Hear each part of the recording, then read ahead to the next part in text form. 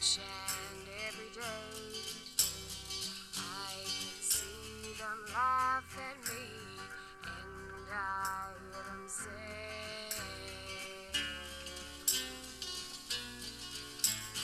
oh, you've got to hide your love away.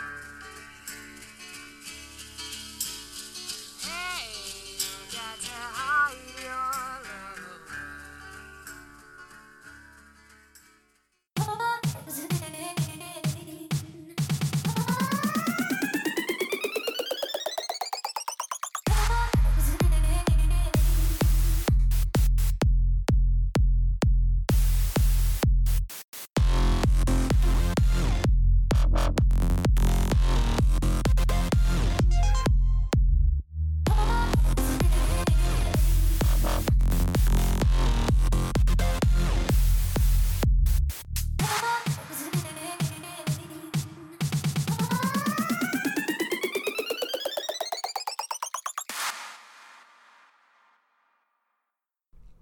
Babies, I'm doing something wild and I'm going completely off script for this episode because honestly, this is such an emotional and important and fucking real topic that I didn't want to write a script for it.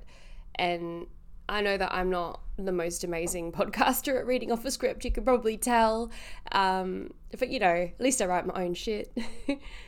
I wanted to talk to you about queer love, and I wanted to talk to you during this beautiful Pride Month about the reality of being somebody who loves outside of the norm, you know, someone who is attracted to people who aren't just the opposite gender. I wanted to talk to you about my experiences coming out, my experiences through my life with people of the same gender and opposite gender. I suppose I should start at the start. I consider myself a bisexual woman, and I'm proud of that title. There's a lot of connotations with the word bisexuality. A lot of people think it means you're greedy. A lot of people think that it's like a stop on the way to gay town and all that jazz. But as someone who has known she's attracted to both men and women since before I can remember, I can definitely tell you that I'm not gay, but I'm very, very, very bi. I would say that I am 50% attracted to men and women. And it has taken me a lot of years and a lot of life experience to get to a point where I can understand that and be comfortable with announcing that. For the longest time, I always considered myself bi-curious. It wasn't really that long ago that I thought that I was completely straight and wasn't attracted to women at all. But if I go back to the start, my first sexual experiences were with women, girls. We were all girls. And I loved it. I can honestly say that, you know, it wasn't just a sexual exploration thing for me. Like I'm attracted to women too. I think that they smell good and they're soft and they're beautiful, and I love women with all my heart and soul. And if I end up in a long-term relationship with a woman, if I end up marrying a woman and being with one for the rest of my life, that I'm completely okay with that. And it has taken me till the age of 27 to be able to say that. And what does that say about the world that we live in? I guess where I wanted to start was talking to you guys about the fact that there's so many people out there who think that being queer, and I love the term queer. Queer is anybody on the LGBTQIA plus spectrum. There's a lot of people out there, cis straight people, and I'm not coming for anyone in this, it's a fact, who think that being gay or queer is more accepted now, and they don't really understand why the LGBTQIA plus community is still asking for more rights, more acceptance. And then you go to last week when 2 lesbian women were beaten up on a bus in London because they wouldn't kiss for a bunch of guys' entertainment. The fact is that being gay, being queer is still not accepted in mainstream society. We're still having issues where people can't hold hands in the street. 2 men can't comfortably kiss each other in public without being terrified of the repercussions. And that's the world that we still live in. I have grown up with homosexual male friends my whole life. I've been incredibly lucky. And I can honestly say that none of them have had an easy ride into coming out. Maybe their parents knew they were gay from being young, but it's not just the coming out, it's the being comfortable in who you are. Everyone around you can know that you're gay. Everyone around you can know that you're queer and accept and love you just as you are. But it's the rest of the world that we have to be careful of.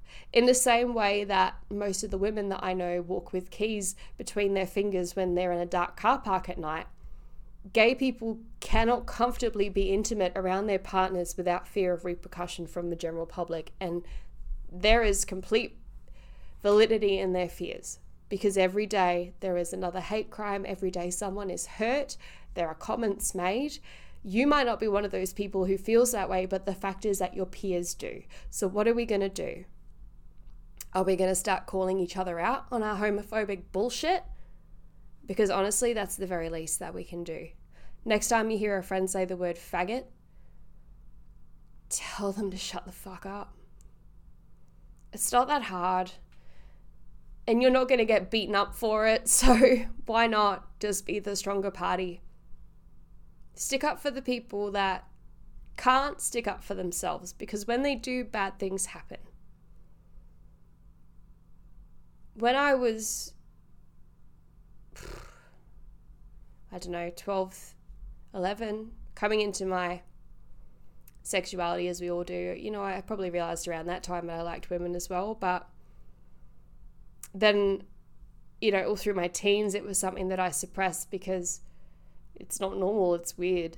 It's how I felt anyway. And I always thought, well, I like men too, like I'm into men, so that can be my dominant sexuality, that must be what I want. Like, just constantly suppress my thing with women. And it took me so long to get to a point where I felt comfortable enough to say, oh my God, I'm attracted to women as well. And I have had such a fucking easy ride. It's been so easy for me.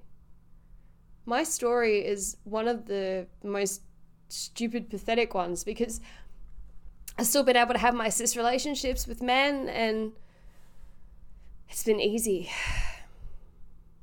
It hasn't, I suppose. I've punished myself along the way. I've had some pretty unhealthy relationships, and I've tried to compensate for something, and it probably took me till a couple of years ago to actually start exploring my bisexuality properly, comfortably, with people who were also queer. And, I've never looked back since. I just think women are incredible, and I really do feel like 50-50. I love men and women. But even my closest friends have heard me say, oh no, I like sleeping with women, but I wouldn't want a relationship with one. All that bullshit that us fucking bi girls say. Because it's hard to come to terms with who you are when it's outside of the norm. When you feel like your family might judge you, when you get scared of what the people that you're attached to, the people that you love, when you get worried about what they're going to say and think about it. And even for me, honestly, I always was worried that my friends would think I was just feeling that way for it. Like I was, not feeling that way, but saying those things for attention or something. I just always had this stupid thing in my head, like, they're not going to believe that I'm really attracted to women. I'm going to have to prove it. Like, what a stupid fucking ideology I had. But it's true, though. And again, the fear of coming out as bisexual is that people are going to say, well, oh, you're pretty much a lesbian. It's like, well, no, I love men as well. I love men and women. I don't actually care what's between your legs. But like a personal point of mine is that I wouldn't consider myself pansexual because I've only been with cis men and cis women, so I wouldn't want to classify myself in that way because I don't think I've got the experience to justify, if that makes sense. But at the same time, in the same breath, I am attracted to people regardless of their gender, I suppose is a better way to put it. So there's a lot of stigma when it comes to the term bisexuality, so I think it's important to use it in a really positive light a lot. So I will gladly identify as a bisexual woman because I think that the more of us that use that label with pride, the better. 3 years ago, when I went to the States for the first time, I had just left Orlando with my beautiful friend Jessie, who I lived with in Brisbane, and we were in our little Mustang doing our drive down to, we're actually going down to Key West for the first time upon our friend Jeff's suggestion with our friend Chloe. And while we were driving down to Key West, I saw the headline about how there had been a shooting in Orlando, Pulse nightclub, and 50 people had passed away and many more were injured. And I found out that it was a gay club and it was Pride Month, and it's one of the worst mass shootings in American history. At the time, it was the deadliest. It was a homophobic attack against the queer community, against my community. And I didn't really know what to say. It should be the safest place, a gay club in Pride Month. It should be a place where we can be ourselves. Oh my goodness, if I could just explain to you guys how wonderful it feels to walk into a gay club as a queer person and lock eyes with someone of the same gender as you and know that you're both mutually attracted to each other. Fuck, it is the most amazing feeling because it's so accepted. The amount of times I've been dancing on a dance floor and I'll look over and see a girl and she's smiling at me, and that's not an experience that I can have in a normal club, you know? Like, oh, it's just beautiful to be around people who are like you. And I can't imagine how it felt for those people that night when they were in that club in their safe place. And they were having fun. And someone walked in and he was full of so much hate that he pulled a gun and he killed all those people. And their lives ended because of his hatred for other people. And they did nothing wrong. And they were in their safe place. I'm sorry.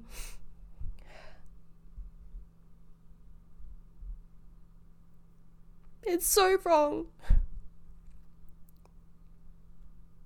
It's so unfair. Our world is full of so much hatred. But I have to believe that there is more love. We have to be louder.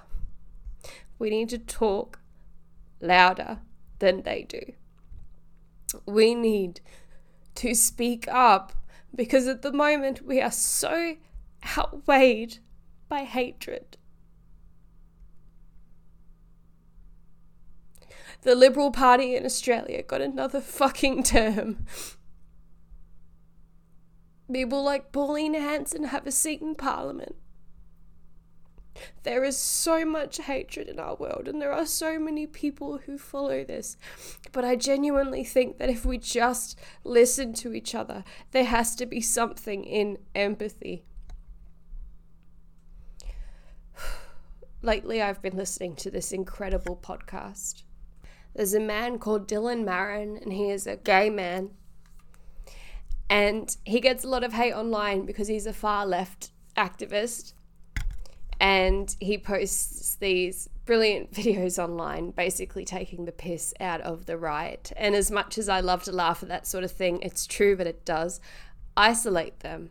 We make them a butt of a joke instead of a real human being with real feelings and emotions and experiences. There is a reason that these people believe the things that they do. So Dylan has brought out a podcast called Conversations with People Who Hate Me.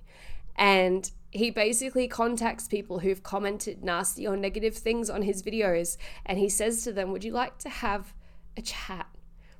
He gets these people on the phone or on Skype and they have a conversation. And it's not about trying to change anybody's mind. It's just about a bit of empathy and how far that goes. He talks to people who believe very different things to him. And as much as when, you know, if someone states something factually inaccurate, he will comment and say, actually, this is correct or that's incorrect. He's not trying to change anyone's mind. He's not trying to shame anyone. The fact is we all have our opinions and our beliefs for a reason. We all come from certain experiences that make us think the way that we do.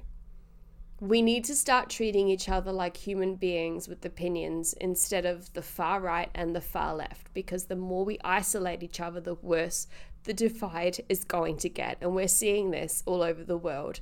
In the States, white straight men felt fucking compressed, or whatever the word would be, so they voted for Trump. And now we have a person in power who doesn't give a fuck about most of his people. And I know that I'm spewing my own beliefs right now, but there are people who feel incredibly unsafe. There has been a rise in hate attacks, that's a fact, in America ever since he got into power. And I'm scared that the same thing is going to happen here in Australia. And I'm passionate about it. But that is why I've made it a point to have conversations with my friends. And I have quite a few who voted for the Conservative parties here in Australia, and ask them why. And it's not to change anybody's mind. I don't assume that I am smart enough to change anybody's mind. All I wanted was a moment to understand, to empathize. Empathy is not endorsement, but it does humanize each of us. How are we supposed to teach each other if we don't listen?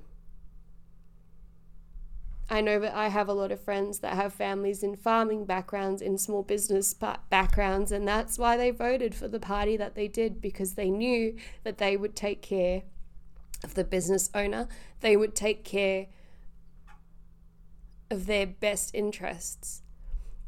I'm a socialist. I know that I am far left, and I know that my opinions do not suit everybody, and where I might be willing to give up half of my paycheck to pay higher taxes to make sure that the poverty divide is closed, other people won't. I understand that. I think I have a level of empathy with people who are homeless or going through hard times, not because I've ever experienced it or anyone I know has. I just have, I don't know, I've read a lot, I've watched a lot of TV shows, documentaries and films, and I'm capable of a really intense amount of empathy. Too much, honestly, because it fucking destroys me on a daily basis, but that's where I come from. And I can't judge someone who looks after themselves as number one, because that's what this world is geared towards. It's a capitalist society where if you take care of yourself and you work hard, you will make money. And I can't take away from people who want to do that. I think that's incredible. To take care of yourself is wonderful, but at the same time, I know that not everyone is capable of that, and not everyone is going to care what other people are capable of. It's the world we live in. It's the beauty of free speech and choice, and it's good that we don't live in 1984 like George Orwell predicted. I don't want a totalitarian society at all, but I do think that we can do a lot more to close gaps and to bring ourselves to a better place overall, to take care of each other, but not everyone's going to want to do that. That's why communism will never work on a grand scale, etc., etc. This is getting really deep. This started out as a queer episode. I feel like my main point of this episode and what I wanted to say is that love is love. And we only live once. And I truly hope that anybody listening to this understands that it doesn't matter what you look like, where you're from. What's in your heart is the one true thing that we have. It's the one thing that we have. Our hearts tell us what they want, and we should listen, because our souls are telling us what they need, and we're finally in a generation where we can make a difference. So are you going to be tolerant and loving and kind? I don't think anybody listening to this isn't. Thank you for being as wonderful as you are. Thank you for being my friends, being as kind and loving as you are, accepting and gentle, and I love how different you all are, but that we can all agree that love is love. Thank you for listening to this episode of Loon Life. It's been emotional, but I love you very much.